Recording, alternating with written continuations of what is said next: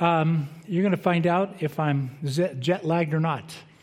I did pretty well in the first service, but I feel that descending zoning coming.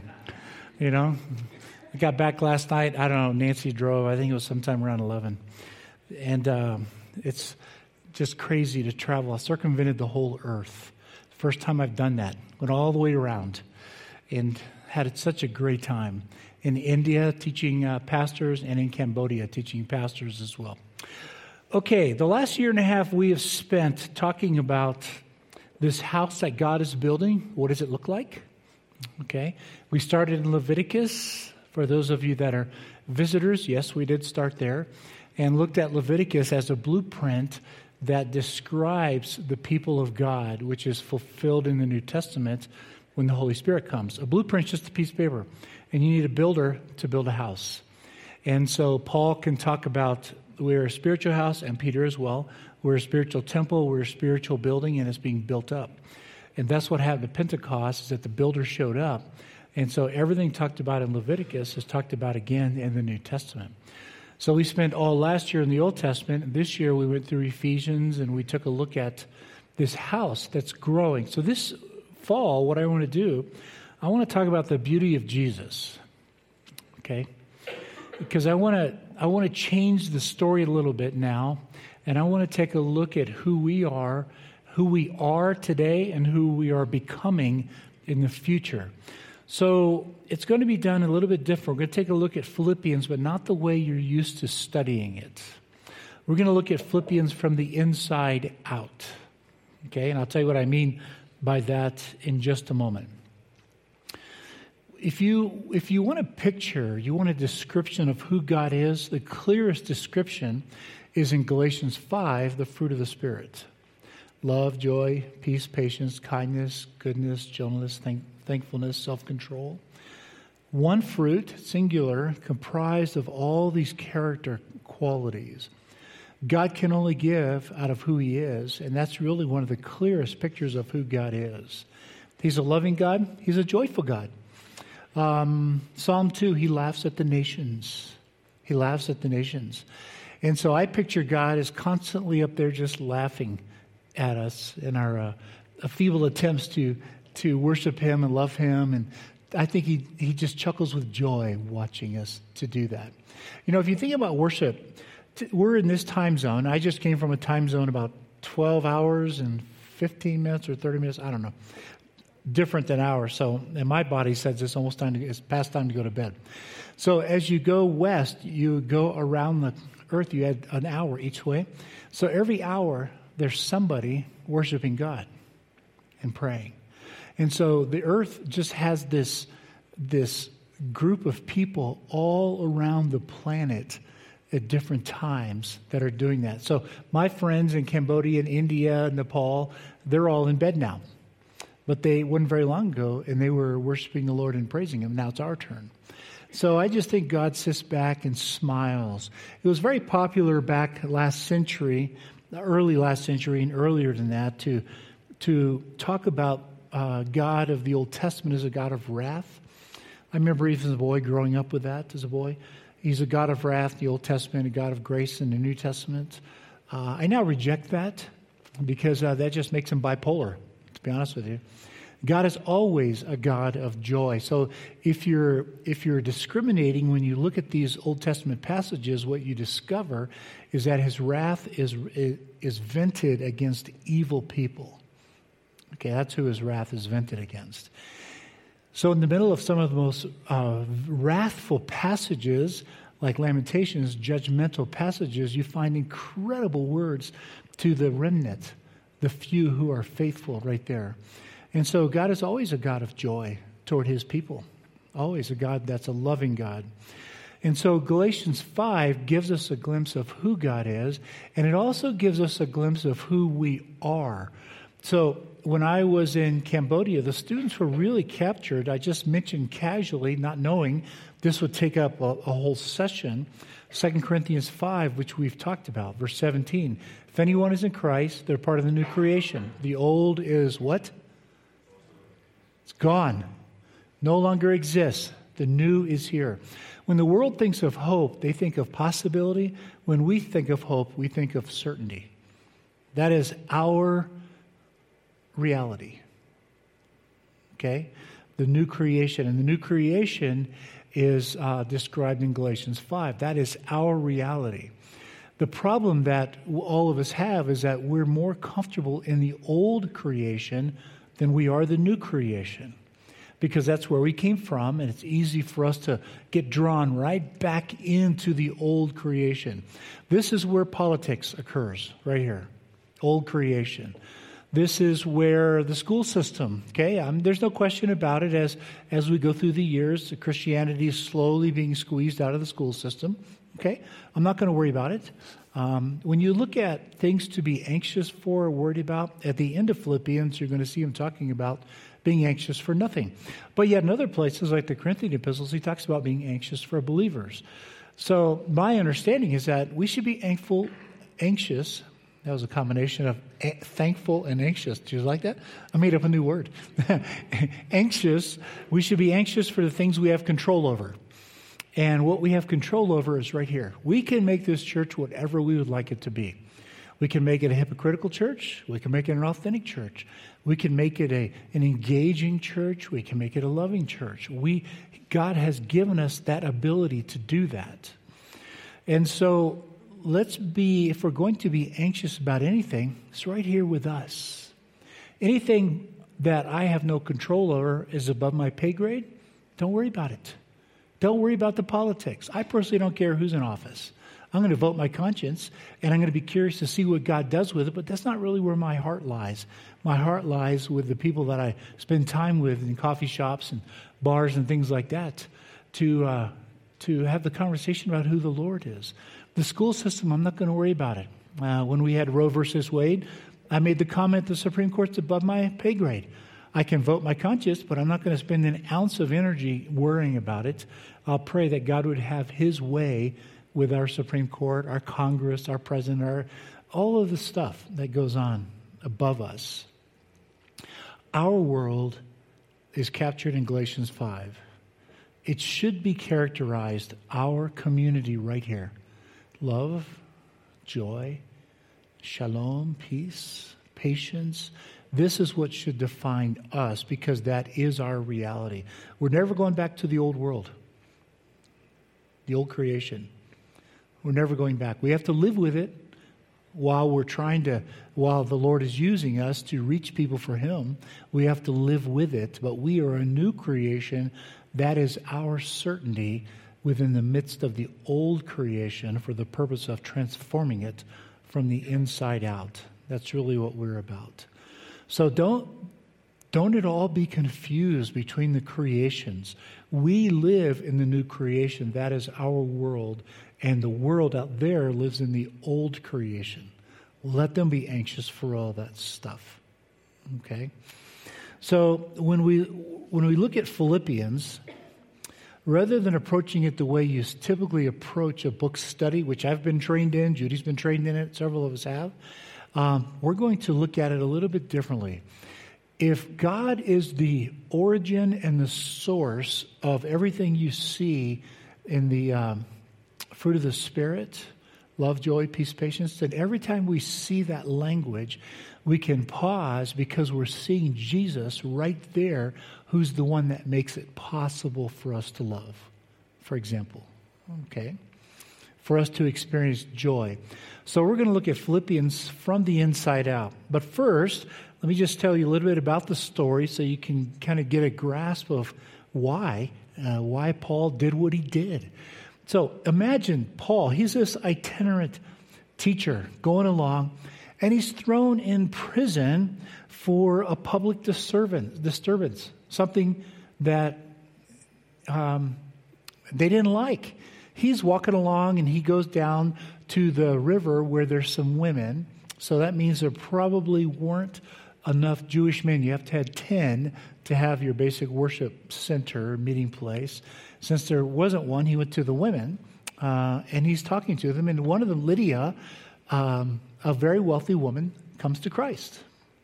So then he's walking around and they're having these conversations, and this slave girl follows him around yelling out, "These are servants of the Most High God. These are servants of the Most High God. These are servants of the Most High God. These are servants of the Most High God." Now I just did it 4 times. Imagine doing it all day long. And Paul finally has enough, turns around and says, "Get that demon out of her, he's gone." Okay? Now she's normal. Well, now her owners are a little upset because they just took away their source of getting rich. Okay? They're making money off this girl. So what do? They beat Paul and Silas and throw them in prison. Okay? Yeah, I've never been beat. No, I was in the Navy before I came to Christ, so I've been in fights and all that. And it's not fun. I've never been beat, though, and thrown in prison, so I don't know what that's like. So they're in prison, and they're very aware that God is sovereign. So they're singing songs. They're in prison singing songs. Their feet are in stocks, okay? The jailer was told, put them in the darkest, deepest part of the prison and make sure they do not get out. So they beat them, throw them in prison, and they're singing praises to the Lord. And all the prisoners are listening. Midnight, there's a big earthquake, and the doors fall off the prison. So the jailer comes out, and in the times of the Roman Empire, the jailer was responsible for the prisoners. If anyone escaped, then he would have to fulfill their punishment or even be executed for that. So he walks out. It's the middle of the night. They don't have lights like we do, and the doors are off the jail. So what does he do? He grabs his sword and gets ready to kill himself. And Paul goes, hey, stop. Wait. We're all here. Don't do that. Okay. Now, he's not quite sure what happened, but he just witnessed a miracle. Because none of his gods would do that. By the way, when the big earthquake happened in Nepal, our church sent a lot of money as well as other churches. We carried it over there. You know what the Christians did with the money? The earthquake happened, some of you have heard me say this, during church on Saturday. I don't know of any Christians who died. Their homes all collapsed. So what they did with the money was they rebuilt their Hindu neighbors' homes, not their homes. I still have friends living in lean-tos 5 years later. And what they said to their Hindu neighbors was, our God protected us. Where were your gods? And they planted 5 new churches, which are full. Okay? They understood the sovereignty of God was at work. And that's what happened with Paul and Silas. They're in prison. And so that's why they're singing praise songs. They could be complaining. They're not. And so the Philippian jailer comes out, and Paul says that we're all here. He runs and gets a lamp, and he says, they're all there. I'm not going to die. And he falls down on his knees and says, what do I need to do to be saved? He witnessed the power of the true God, the one true living God, not the idols sitting on the shelves in his house. And Paul said, believe in Jesus. It's that simple. So he baptizes them. Okay, now the surprise in the story. This is how God does this. If any of us crafted how God's going to work in the world, we'd never come up with these stories of how God's going to display what I consider to be the beauty of who Jesus truly is. Okay? Paul's a Roman citizen. And he's writing to a city that was a very important Roman colony. They had been given Roman citizenship in 42 BC when Octavian defeated the 2 assassins who killed Julius Caesar. So many of the military, they gave them the land to say thank you, and they settled there, and they gave them citizenship. That was priceless. Paul was born a citizen, and so anyway, he understands citizenship. Most of the Roman Empire didn't have citizenship, so this is a real gift. This is the one book where he talks about citizenship, by the way, because they understood it. Okay, for a Roman citizen, you could not beat a Roman citizen. Not without law, due process. Punishment was death. So Paul, this brand new Christian jailer, the city leaders say, okay, tell them they can leave now. They paid their price. And Paul says, yeah, I don't think so. He conveniently failed to disclose the fact while they're beating him that he's a Roman citizen. He now owns them. It's one of the great stories in the Bible, the reversal of fortune. So he says, yeah, I don't think so. Is it lawful to beat a Roman citizen without due process? In other words, you owe me your very life. Let them come personally escort me out of town. I love it. And so he goes to Lydia's home, says something to the believers there, and goes on his way. And that's how God began the journey of revealing who Christ is. Philippi was a large colony. It was a very large city, very famous one.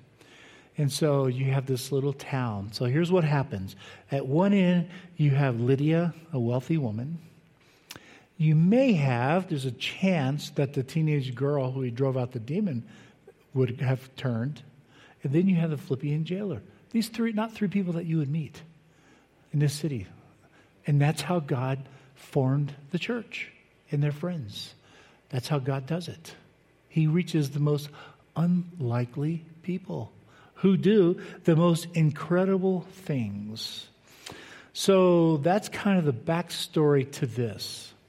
Now, when Paul starts writing, we're going to go through chapter 1, and it's going to be fast. Okay, I'm just going to read one verse at a time and make a comment, because I want to look at it from the inside out. If Jesus is truly loving or affectionate, or you fill in the blank, we expect to see that language, because this is who we are. So you have to get used to this idea. We are part of the new creation. The world is part of the old creation. So whatever Paul's about to say is our reality, even if we struggle to believe it. And that's part of the transformation process, is learning that this is our reality. It's already guaranteed. We're already experiencing it, and we're learning how to enjoy it more. So when we read through this, remember that we can make this church whatever we want it to be. When I was in India 2 weeks ago teaching, I had a student. His legs didn't work. He was born that way. They just didn't work. He had to drag them. So he wore pants, and he sewed on canvas, because he walks on his hands and drags his feet behind him across rocks and dirt and rough ground and, whatever it is. I mean, you think of where your shoes go? Well, that's where he went with his hands. So his hands are callous from walking, all right, like this is how he walks. He was a great student, just very engaged, loves the Lord, humble, sweet as could be. I had so much fun talking to him. He was born that way. So he has a little motorized, kind of like a tricycle, a three-wheeler, to get to his house. They offered to get him a wheelchair, and he said no. Is that kind of puzzling? No. Why? Well, he has a ministry to Hindus, disfigured Hindus. You see, the bottom caste in Hinduism, many of them are disfigured on purpose. They're missing arms and legs, things like that. And so he has a big ministry, 60 or 70, to these Hindu people. And he said, they can't afford a wheelchair, so I don't want one. I don't want what they don't have. I want to live life the way they live it, so they'll come to Christ. So every day, he walks down, he pulls himself down, dragging his feet down there. Sides of his shoes are all worn. Climbs the steps into the classroom, climbs up into his chair, pulls out his backpack with his paper, and he's ready to go and learn. That's somebody who understands sovereignty and has a higher purpose than living life here. So then I get to Cambodia. And I'm teaching all this past week in Cambodia. We go down and spend a day in the slums looking around. It's remarkable. Just remarkable what people live with. Most of them, they kind of have a piece of canvas over them, and they just put boards down. That's their floor. And they have a bed, and the whole family sleeps on the bed. And right now, it's in the rainy season, and the floor's underwater. So they have to walk around in the water, scum and trash everywhere in the water, mosquitoes, and the family just sits on the bed because there's no place to sit. And so these are the slums in Poipet, Cambodia. And so right in the middle of the slums, they didn't tell me this was going to happen. They wanted to surprise me. There's this Christian school. One of the Cambodians said the only way to change the slums is to live like them. So they moved there. And they lived there, right in the middle of the slums, and they built a Christian school. They have around 80 or so students. They're almost all Buddhist. Cambodia is a Buddhist country. Buddhism is very syncretistic, so their families find if you want to study Christianity. So all these kids are growing up learning about Christ. And that's where they live, right down there. They have a view of sovereignty that is spectacular. And they have the faith and the courage that is beyond what many of us see. And I would like to think that if I was in a place like that, I would do something like that. That my courage would be that strong. We're going to hear about courage in here in just a minute. They have a view of sovereignty that this place is not my home. This world. The earth is, yes, but not the world system.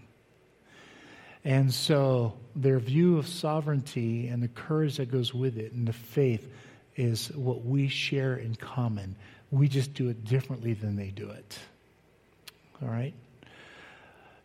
It was a spectacular trip to see this. I've seen it many times, but to see it again just reminded me.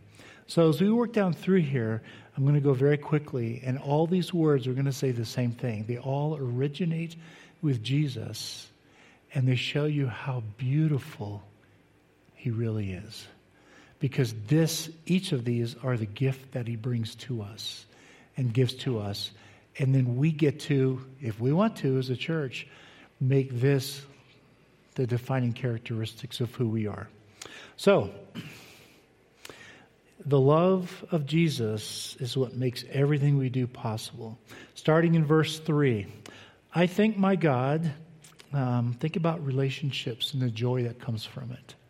I thank my God every time I remember you. In all my prayers for all of you, I always pray with joy. Why? You expect him to say because of what Christ has done. No, because of your partnership in the gospel. This is relationship from the first day until now. I'll come to verse 6 in a minute. He's praying with joy because of the partnership. I couldn't wait to get back to fly home, which is what I was doing the last 2 days. Because I wanted to see you. Because you bring me joy. I experience joy when I walk through these doors and see all of you. Because we're in the partnership together. And so the very first thing we see is that we can now experience true joy in relationships and working together. How often do you see that? Think about our divided governments. Think about that. Think about all the things in our society that we're concerned about. Where do you see this joy in partnering together? See how unique and wonderful this is? Then in verse 6, think about the faithfulness of Jesus.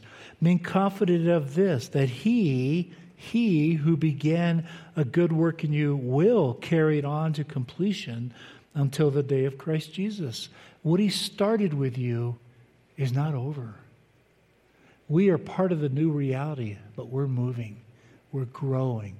We're being transformed. And so now we can have confidence in His faithfulness. Paul talks in Romans, I think, about the faithfulness of Jesus is what brought about our own salvation because of His willingness to die on the cross. And so we can have confidence because of who He is, what He's doing with us. Remember, He didn't come to judge the world. He didn't come to condemn the world. He came to bring life. That's what He says in John. And so that's what we do. We give life to people. We don't judge people. We don't criticize people. We don't condemn people. We don't shame people. We love them. That's why when we had Roe versus Wade, I asked you, considering the abortion topic, I said, whatever your theological conviction is, I'm not asking you to give up on that. If you want to know what my theological conviction is on abortion, we can have coffee and I'll tell you. But what I asked you to do was to sacrifice for the sake of relationship. I guarantee you the person sitting right next to you right now has at least one theological difference than you do somewhere. Okay, so I asked that you would sacrifice for that for the sake of unity. In other words, we disagree with each other, and that's okay. That's okay. I made the comment. I've actually made the comment for 10 years that we have 10 statements. So somebody from out of town texted me and said, well, I was reading your doctrinal statement. I only counted 9. What? Oh, yeah, there's only 9. I can't count. There's a reason why I'm a theologian and not a mathematician.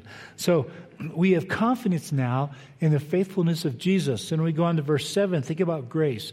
It is right for me to feel this way about all of you, since the joy that He has, since I have you in my heart And whether I am in chains or defending and confirming the gospel, all of you share in God's grace with me.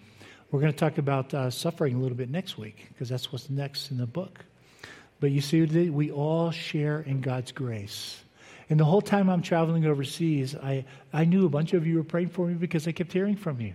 You kept telling me that. The great thing about connectivity, when I first went to India over 2 decades ago, we carried a spool of telephone wire, and we strung it across 3 houses because there was a guy down the street that had a phone. Plugged it in, and it took us 30 minutes to exchange, to dial up and do emails. Remember that? Those of you that are older, those of you that are younger, you have no idea what we're talking about.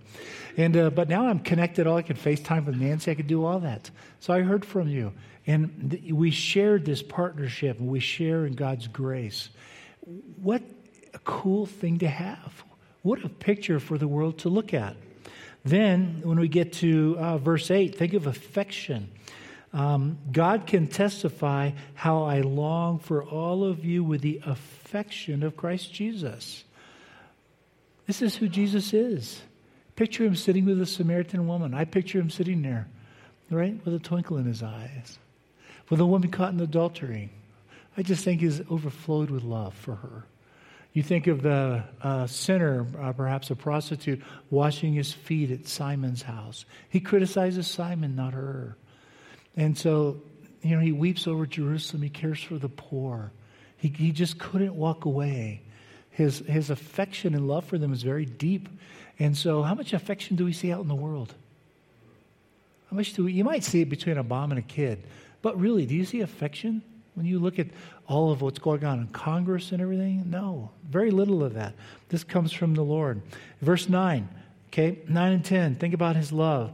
This is my prayer, that your love may abound more and more in knowledge and depth of insight, so that you may be able to discern what is best and may be pure and blameless for the day of Christ. His love, we get to experience that love real time. Some of you have had cancer or on the verge of dying or getting close, and you felt some of our love as we came around you. Some of you have lost somebody, a friend, a child, and we tried to show up if we could. Where do you see that in the world? I mean, love ought to identify. It ought to define us, right? We ought to define us. It doesn't matter if you agree with the people, you should love them. In fact, in Romans 8, it's really interesting. It says that the righteous requirement of the law has already been fulfilled in us. It's passive. It doesn't say we fulfill it. It's fulfilled in us by the Holy Spirit because of the work of Christ. What's the righteous requirement of the law? Love God and love people. Your natural disposition now is to default to love. And if you're not doing that, you got some kind of sin in the way. Just to be blunt. Okay? And so that's our natural disposition is to love the people. That's why I love traveling around the world. Doesn't matter who I'm sitting with. I just am so excited to be with them. And when my first flight got messed up and all the other flights got messed up, pretty soon I'm on another flight heading to a city I didn't plan on. Spent 4 hours talking to a Muslim. Never talked to a Muslim. Not any of these flights, and here we are. It's from Sri Lanka. I was very curious about Christianity. We had such great conversation. And I just love to be in there with him. But then he goes on in verse 11. Think about righteousness. Filled with the fruit of righteousness. Boy, that sounds like the fruit of the Spirit, doesn't it? Filled with the fruit of righteousness that comes through Jesus Christ to the glory and praise of God. Righteousness. For now, let's just say it this. It's putting to rights what is wrong. Okay? We have experienced that. God put to rights in our own broken life something really good. And we get to do the same thing. We're filled with that. And that should overflow in our relationships. And then you get to verse 12. Okay? Now think about purpose of why we exist. Now I want you to know, brothers and sisters, that what has happened to me has actually served to advance the gospel. Now I just told you the story of the 2 people in the 2 different countries. He understood the sovereignty of God. He could be complaining. He's a Roman citizen. No, I want you to know that what has happened to me has actually served to advance the gospel. So when I get to the airport in Denver and my flight's delayed 3 hours, which means I just missed every connection getting to India, Okay, instead of 3 airports, I had 5 now to go through. And it's like, okay, God, I'm at that point where I say, okay, God, I believe in the sovereignty of God. Don't know what you're doing, but I know it's good, whatever it is. So I'm along for the ride. As a result, the purpose actually is to advance the gospel. As a result, it has become clear throughout the whole palace guard and to everyone else that I am in chains for Christ. The whole community knew he was there because he's a Christian. Why? Are we willing to suffer that kind of affliction because we're known to be Christians? In Cambodia, they are. They suffer the consequence of being a Christian, and they're proud of it. And because of my chains, most of the brothers and sisters have become confident in the Lord and dare all the more to proclaim the gospel without fear. That's why we're here. We're not here for pleasure. We're not here for wealth and riches. We're not here for any of that. We're here because we care about the people. That should be why we're here. To love the people who don't know Christ. The old order. We are different than the old order. Don't be confused over that. He goes on in verse 15. And now we talk about what it means to proclaim this message. It is true that some preach Christ out of envy, Christ out of envy and rivalry. Others out of goodwill. The latter do it so for love, knowing that I'm here for the defense of the gospel. The former preach Christ out of selfish ambition. Boy, that pretty much describes culture, doesn't it? Selfish ambition. Not sincerely, supposing that they can stir up trouble for me while I'm in chains. The more they talk about Christ, the more he gets beat. That's kind of what that means. But what does it matter? So what? So what? The important thing is that in every way, whether from false motives or true, Christ is preached. And because of this, I rejoice. At the end of the book, what does he say? Rejoice always. I'll say it again. Rejoice. Does it matter? No, it really doesn't matter. That's why that family moved into the slums. My reward is coming. My reward is coming.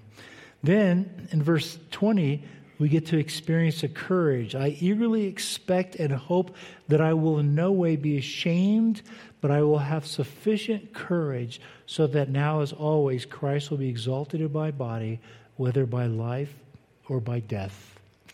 Honestly, this passage right here is what I wrestled with a year and a half ago when I was in ICU with COVID. Because I was ready to die. I've never felt that bad in my life. And I thought I was going to die, and I found it from my doctor. He thought I was going to die, and I didn't die. But I wrestled this very passage through right here. Okay, God, here we go. Okay, I'm ready to go back. And that's courage. And he goes from there, talking about enjoyment. For to me, to live is Christ, and to die is gain.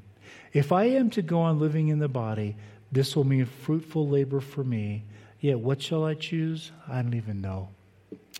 I am torn between the two. I desire to depart and be with Christ, which is better by far. And I remember laying there at the sickest moment saying, I'm ready to come home, God. I'm not afraid. I am so looking forward to rest and to be with you. But then he goes on, but it is more necessary for you that I remain in the body. And I laid there and I just thought this through right here and said, okay, I'm ready to go back and be here. So you have this joy that comes out of this. Then he goes on, one more thing, verse 25. Think about boasting. Convinced of this, I know that I will remain and I will continue with all of you for your progress and joy in the faith, so that through my being with you again, your boasting in Christ Jesus will abound on account of me. And I saw Christians in 2 countries. This is not to shame you, because I know you and I know that you think the same way. They just do it differently. I saw the Christians in 2 countries proud to be Christian, boasting in Jesus. Don't ever be ashamed. Don't ever be ashamed to tell anybody that you're a Christian. Okay? When they roll their eyes, yes, that's sweet. When they roll their eyes, you know what I say? Hey, I just saw that. Tell me what happened. I've asked this thousands of times. Tell me what happened that when I told you I was a Christian or a pastor, that was a negative to you. What happened in your life that made that negative? I'd really like to hear the story. Man, have I heard stories. Never be ashamed to say you're a Christian. Never be ashamed to talk about Jesus. They don't know who he is. They only have a stereotype. And that's why the reality that we have is so potent and powerful. Because if we continue to build this church in an authentic way, it's going to be a surprise to them. Because we're not going to live like the stereotype of Christians that they're used to hearing about. We'll be different. Father, thank you for, as we sang this morning, for being beautiful. For being a God of beauty, not only in who you are, but what you have made, the creation and what you're making us. Thank you for revealing all of this to us, and not only revealing it, but actually defining it in our lives, making it a part of who we are as your children. What an incredible privilege to partner together for the work of the kingdom. Because, Lord, our friends, our politicians, our school teachers, everybody we know in the old order, the old creation, they're lonely, Lord. And they're anxious, they're upset, they're scared, they're frustrated, they're divided. Every negative word I can think of, Lord, is them. And we have something to offer them, and that's the beauty that comes from being your children. Thank you. Pray these things in your Son's name. Amen.